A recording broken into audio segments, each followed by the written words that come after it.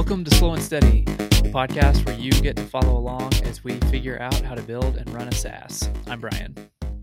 And I'm Benedict. Each week we'll give you an honest peek into our lives as we work on our products. No, sorry. And I'm Benedict. Each week we'll give you an honest peek into our lives as we work on our products and keep the lights on by investing in candles.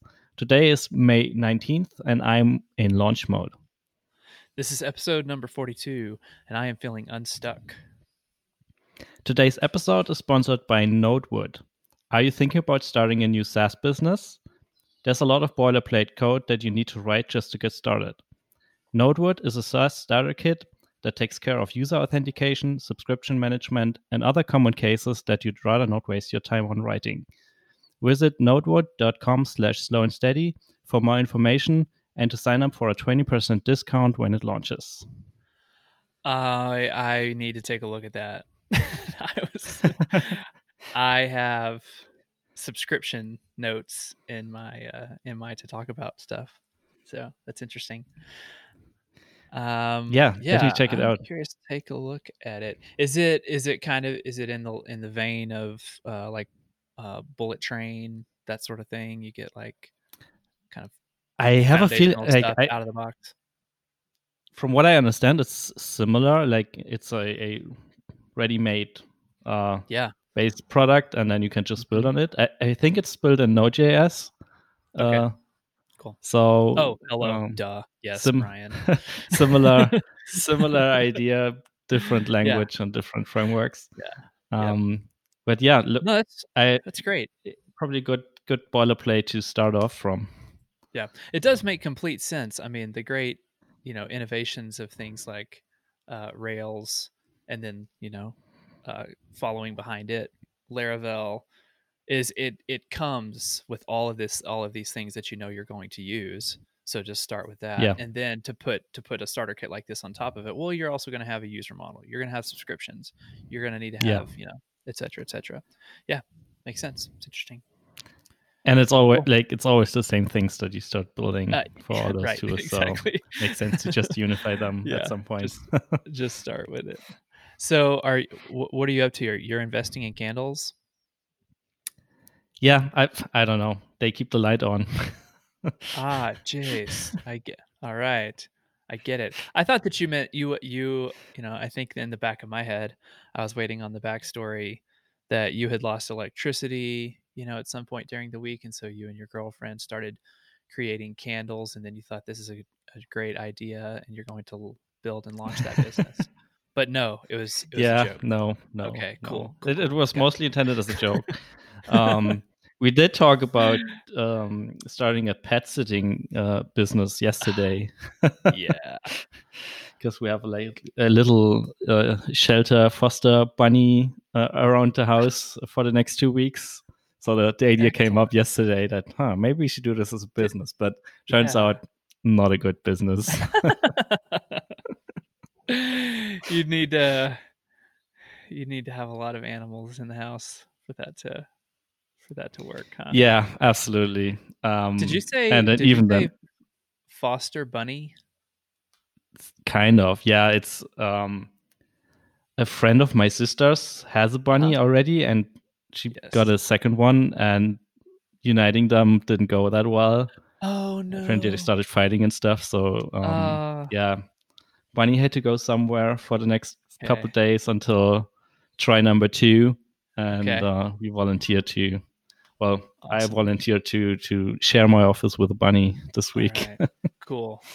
So they're going to give it another shot to try to reintegrate the 2 bunnies. Is it in a cage, or is it just hopping around in your office? We built a little cage with just like the little metal fencing, and it's basically got a PVC floor, and put a fence on there and put the bunny inside, and it's making a mess, to be honest. And there's already like little fur fluffs flying around the office now, but we'll be fine. Does it make you want a bunny full time? Is there any chance that you're just going to be the one to take it over? I think that's my girlfriend's secret hope. but I don't think it's a good idea. Probably not in the cards for you. Nah. Yeah. I don't know. Got it. I mean, it's not like we don't have a lot of room. Like there's plenty of space here, but I wouldn't know where to fit a bunny. Like it's not they they need a little bit of space, and I don't know this office situation. I mean, it works for now, but doesn't feel like a permanent solution. No. Gotcha. Hey, I got an email about an hour before we started recording that in-app messages from user list is on Product Hunt. Yeah, it is. It's finally out there. Congrats. I'm so glad. And the funny thing is, like 10 minutes before we started recording, I get an email or a message on Slack from someone with a screenshot showing a test message they sent to themselves, and it has weird scroll bars in it that aren't supposed to be there. So all that testing over the last couple of weeks didn't help to fix all the issues. So next thing, either later today or tomorrow, I'll go back in there and fix stuff. Good. Does it? Are you worried about it? Like, does it feel like, I don't have any idea why that's happening? That's annoying. Or I'll. Yeah, to be honest, I don't have a good idea on how to fix it right now. But I mean, it's Firefox on Windows apparently shows scroll bars even when they are not scrollable. So have to figure out how to get rid of that. I hope this is a solved problem. Firefox on Windows also feels like less urgent than Chrome on Mac OS. I don't know. I mean, it depends on the customers of our customers what they use. So, but as a percentage, you're able to. I mean, you want to get it fixed. Yes, I'm not saying don't fix it. Yeah, for sure. It's definitely not a hair on fire issue. Yes. I mean, it's just a scroll bar that's there that shouldn't be there, but it's not like it doesn't work at all. So, yeah, should be doable. Good luck. Getting started. Hey, so what do you? I'm curious what your setup is for debugging Windows. How do you approach that? I don't have a dedicated setup for that yet, but we have at least one Windows machine in the house, so I'll probably just take that and do some testing on there. Okay, all right. But to be honest, I don't do that often enough to be really sure. Like, we probably would have spotted this issue if we had taken out the Windows machine and just dabbled around with it in there, but. Yeah, didn't even occur to me until today. I feel like a couple of years out of date on this. As far as what is the best approach that people are taking right now? I used to have multiple virtual machines installed through VirtualBox, and so I would be able to spin up like multiple versions of Internet Explorer through that. Yeah, I was curious if that's still that's the way you got to do it, or if there are better solutions out there in the market right now. Sometimes when it comes to really weird stuff that only happens on specific browser versions, like old IE 11 whatever, I sometimes use what's it called? I think one of the tools is called Source. And it's basically a browser-based environment where you can spin up virtual machines of older browsers and then control them via the browser and click around in them. And I think the other one is called Browser Frame or something like that. So it's similar idea. Browser Stack might be, I don't know, like something like that. And I think the original idea of those tools is to basically provide environments for automated testing, but they, like, some of them also have like nice GUIs on top of them, so you can just mouse around in them and click on it and open the inspector. So yeah. Yep. Cool. Anything else happening at UserList? Was most of your time put into today was mostly related to the launch, preparing for the launch. pre-writing tweets that we send out, planning the emails that we send out, stuff like that. And overall, we're just happy to have it launched. Someone asked this or hinted at this on Twitter, that it's been a long time that we've been working on this, and I, inspired by that, I checked, and it was April 23rd when I first shared a working prototype of, like, last year, 2019, April 23rd, when I last when I sent the first working prototype of what in-app messages could look like to Jane and Claire. So it's been over a year that we've been dabbling with this and thinking about doing this. But admittedly, there was a period in there where we decided, okay, let's focus on launching first before we add another feature. So net time was probably not an entire year, but still, it's I'm glad it's out there and it's somewhat done, even though scroll bars on Firefox on Windows are still showing up. Sure. Yeah.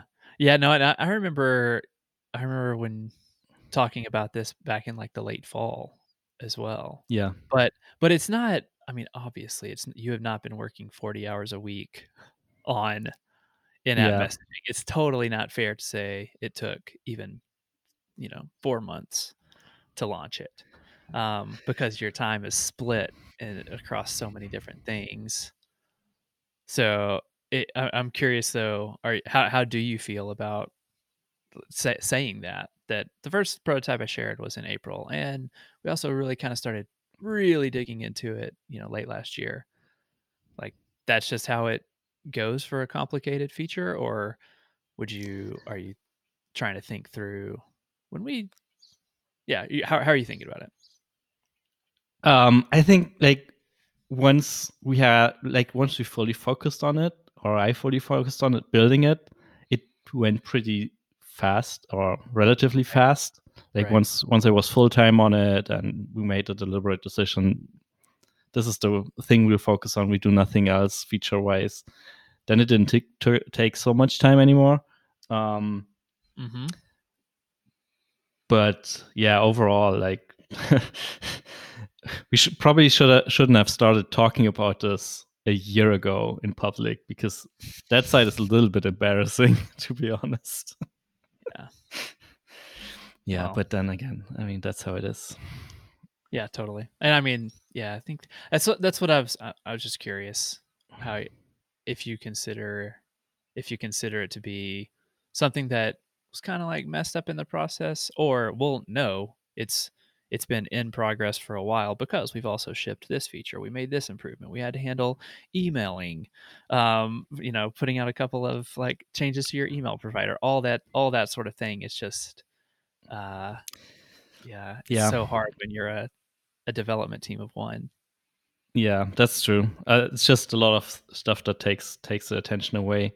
And also, I mean, in theory, we could have launched this back in March, but in hindsight, it's probably a good idea that we didn't do it, because in March, it was all about COVID and everyone freaking out. And I think our initial planned launch date was basically in that first week when things start blowing up, and launching in that week would probably be not a good idea anyway. So it would have been it would have gotten lost and come across as tone deaf both. Like, there's no no reason to have done that at the time. So that basically just delayed everything by a couple more weeks, 8 weeks or so. And I mean, it's not great. I mean, launching it earlier would have been nice, but then again, it's not a big deal, I guess. Well, congrats. Are there were there people or customers along the way who are you going to be you and Jane personally reaching out to some folks to say, hey, this thing you asked for, we're adding, or no, this is just going to be a big marketing push, hopefully it will attract some new folks, or is there going to be some direct outreach as well?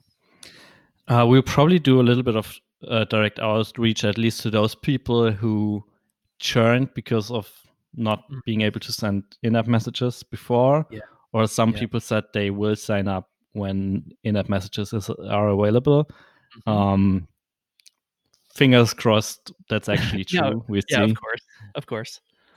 To be honest, like we talked about this yesterday, we don't feel as excited about in-app messages anymore as we felt about them a year ago when we decided to do this. But that's probably also related to just being working on it for a long time. And right. Yeah.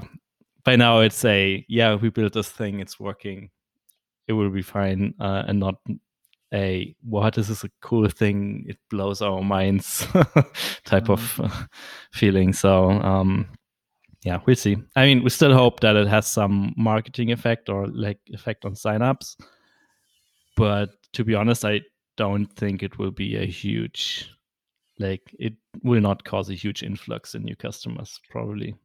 Okay. Yeah, we'll see. Just curious. Any more data on the new the $9 starter plan? I haven't looked at it yet. It's not like people are storming into the product and giving it a try. But yeah, we should probably do a proper reviews in 2 weeks or so and see how the numbers look like. What else, man? Yeah. What do you got happening?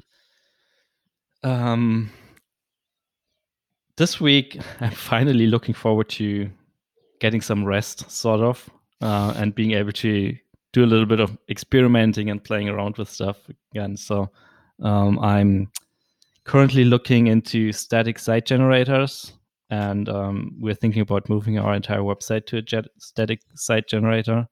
Yeah.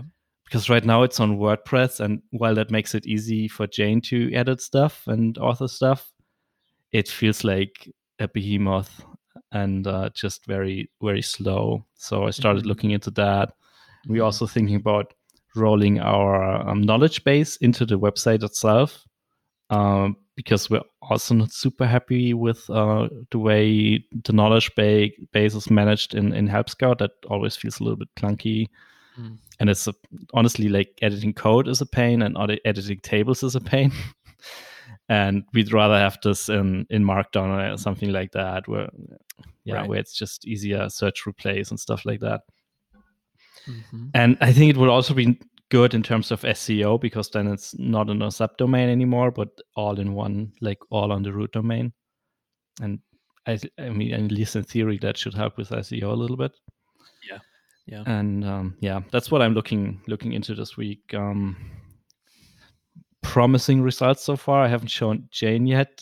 She has to sign off on it as well, of course. But we tried a Netlify CMS on top of Middleman, and that's really impressive because Middleman is a static site generator. It works with the WordPress files and YAML files, and then Netlify sits on top of that and basically manage all those files in GitHub.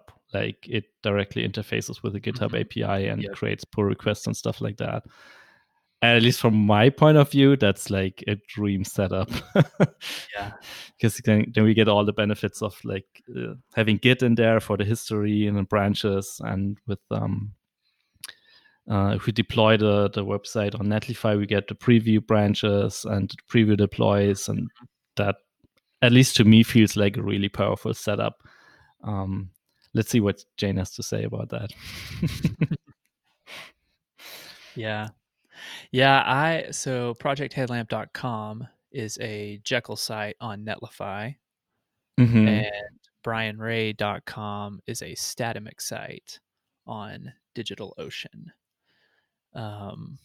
And deploying that Jekyll, deploying to Netlify is the easiest thing in the world. Yeah. It's really great. We already use it for the user list UI. That's a static single page application, and it's just great to be able to just git push and get it up there. Cool. Talking about Headlamp, what's new with you? Man, yes, continuing kind of in a flurry of activity from last week. I feel so the thing that I wanted to just go ahead and launch with is the ability for managers to add their team members to schedule meetings and recurring meetings with them to create an agenda that both user and or both manager and attendee can see, for each of them to have private notes, takeaways, etc. Um, and I think the one final piece of that is I want to have like one baseline survey that the app sends um, once per week. And so, and I mean, I have on the list like Zoom and Google Meet integration. Do I have to have that to launch? Probably not. Does it make it much more likely that it integrates with their existing workflow? Yes, but I'm kind of already getting off on a trail there. But I mean, the user management is in a great place. Multiple roles, managers can invite people. They sign in, the account is created with a token, blah blah blah blah. That all works really good. I'm trying to do a couple things with time zone on sign up and account creation to get that recorded out of the gate. Poor you. um Say what? Poor Poor me. you. Yeah. Well, yeah, it that that feels like it could potentially be a full-time job, just thinking through how are we gonna do time zones? Um, gosh, first of all, the world just needs to get rid of daylight savings time, and it would get at least marginally easier. Yeah. Um, anyway, what else? And, the meeting scheduling feels like it's actually in a pretty good place. There's a good, gym called Ice Cube that, Mhm. pretty fairly easily let me be able to say, "Do you wanna meet daily? Do you wanna meet weekly?" If weekly, on Mondays and Thursdays, cool. You wanna meet every month on the 1st Tuesday of the month, every other month on the 3rd Friday of the month, like, uh, allows for all of those things. So there's a good UI in place, or there's a usable UI in place for all of that. I got a mailer wired up, and so it is sending emails to somebody when they get an invitation, to the manager when there's a meeting, to the attendee when there's a meeting, etc. Haven't tested that part of it in production yet, but it's at least like firing off those mailers. Mhm. So all of that functionality is in place. It does not look like an app right now, because I have just resisted the temptation to do any design work at all. Um, Mhm. and so it has just looked super ugly, and I just like built like myself, a very ugly looking dashboard, at the root URL, so that I could see, as the user that who I've logged in as. Okay, cool. Here are all their team members. Here are their upcoming meetings, et cetera, et cetera. So now I kind of I'm in this place now of okay, how much more of this functionality do I want to finish up, or do I want to write a good spec for cron jobs? Like, maybe that's not something that I want to do. Mhm. um, and yeah, it has felt like it's really come along, and I can feel now that I'm you know at the end of the getting 0 to 80% super fast, and then the final 20% takes twice as long as the first 80%.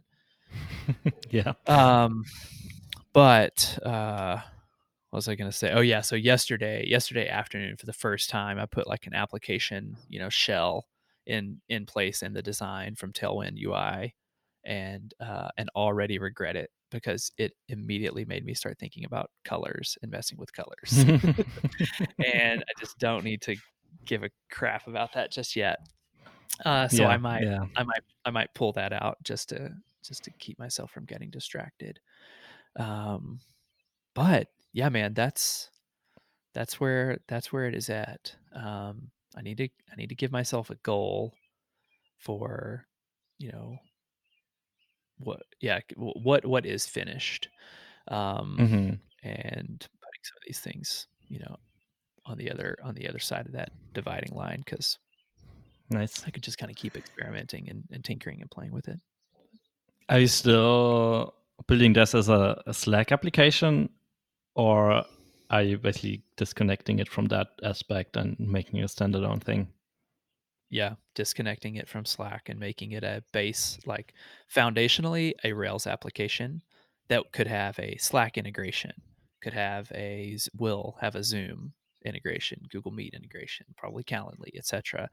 I think, good, something that I need to commit to before next week is to actually, my goal is to have a goal. This functionality will let me launch this other stuff I can hold off on. But anyway, I've been really happy with how much of it, especially like all of the back end stuff that I've been able to understand and do myself. And it is to the point now though where it's like, am I the one to write the OAuth integration with Zoom, or outsource just that little job and then be able to understand it enough to read it and interact with it? And that would be a much better use of my time and money. Same thing with cron jobs and setting up Capistrano and all this other like stuff. It's like, I don't. Where are you planning to run this?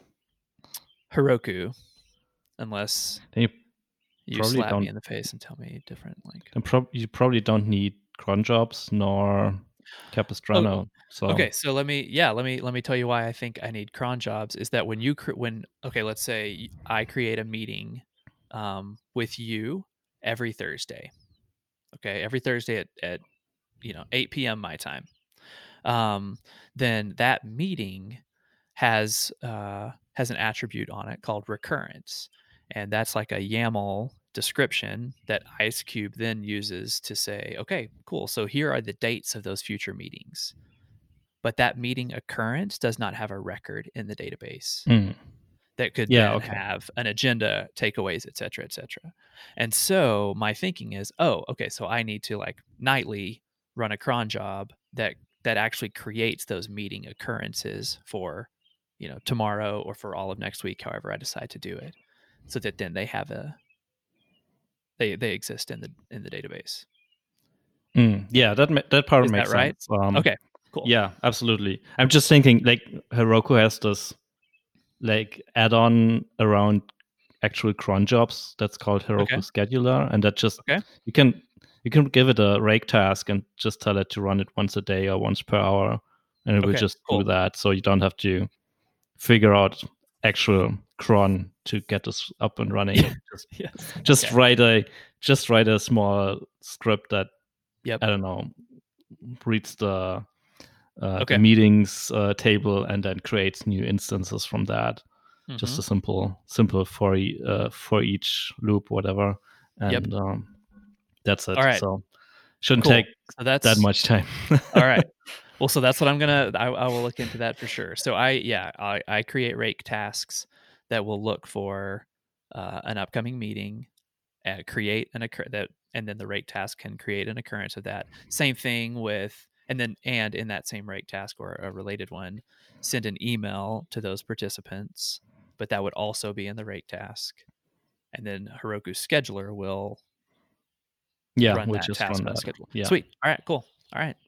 Well, then, if you want to go like more advanced, we're currently using Sidekick for background jobs, and there's a gem called Sidekick Scheduler or Sidekick Cron or something like that, and that basically lets you create recurring tasks in Sidekick, and that will just run those background jobs in the specified intervals that you set up.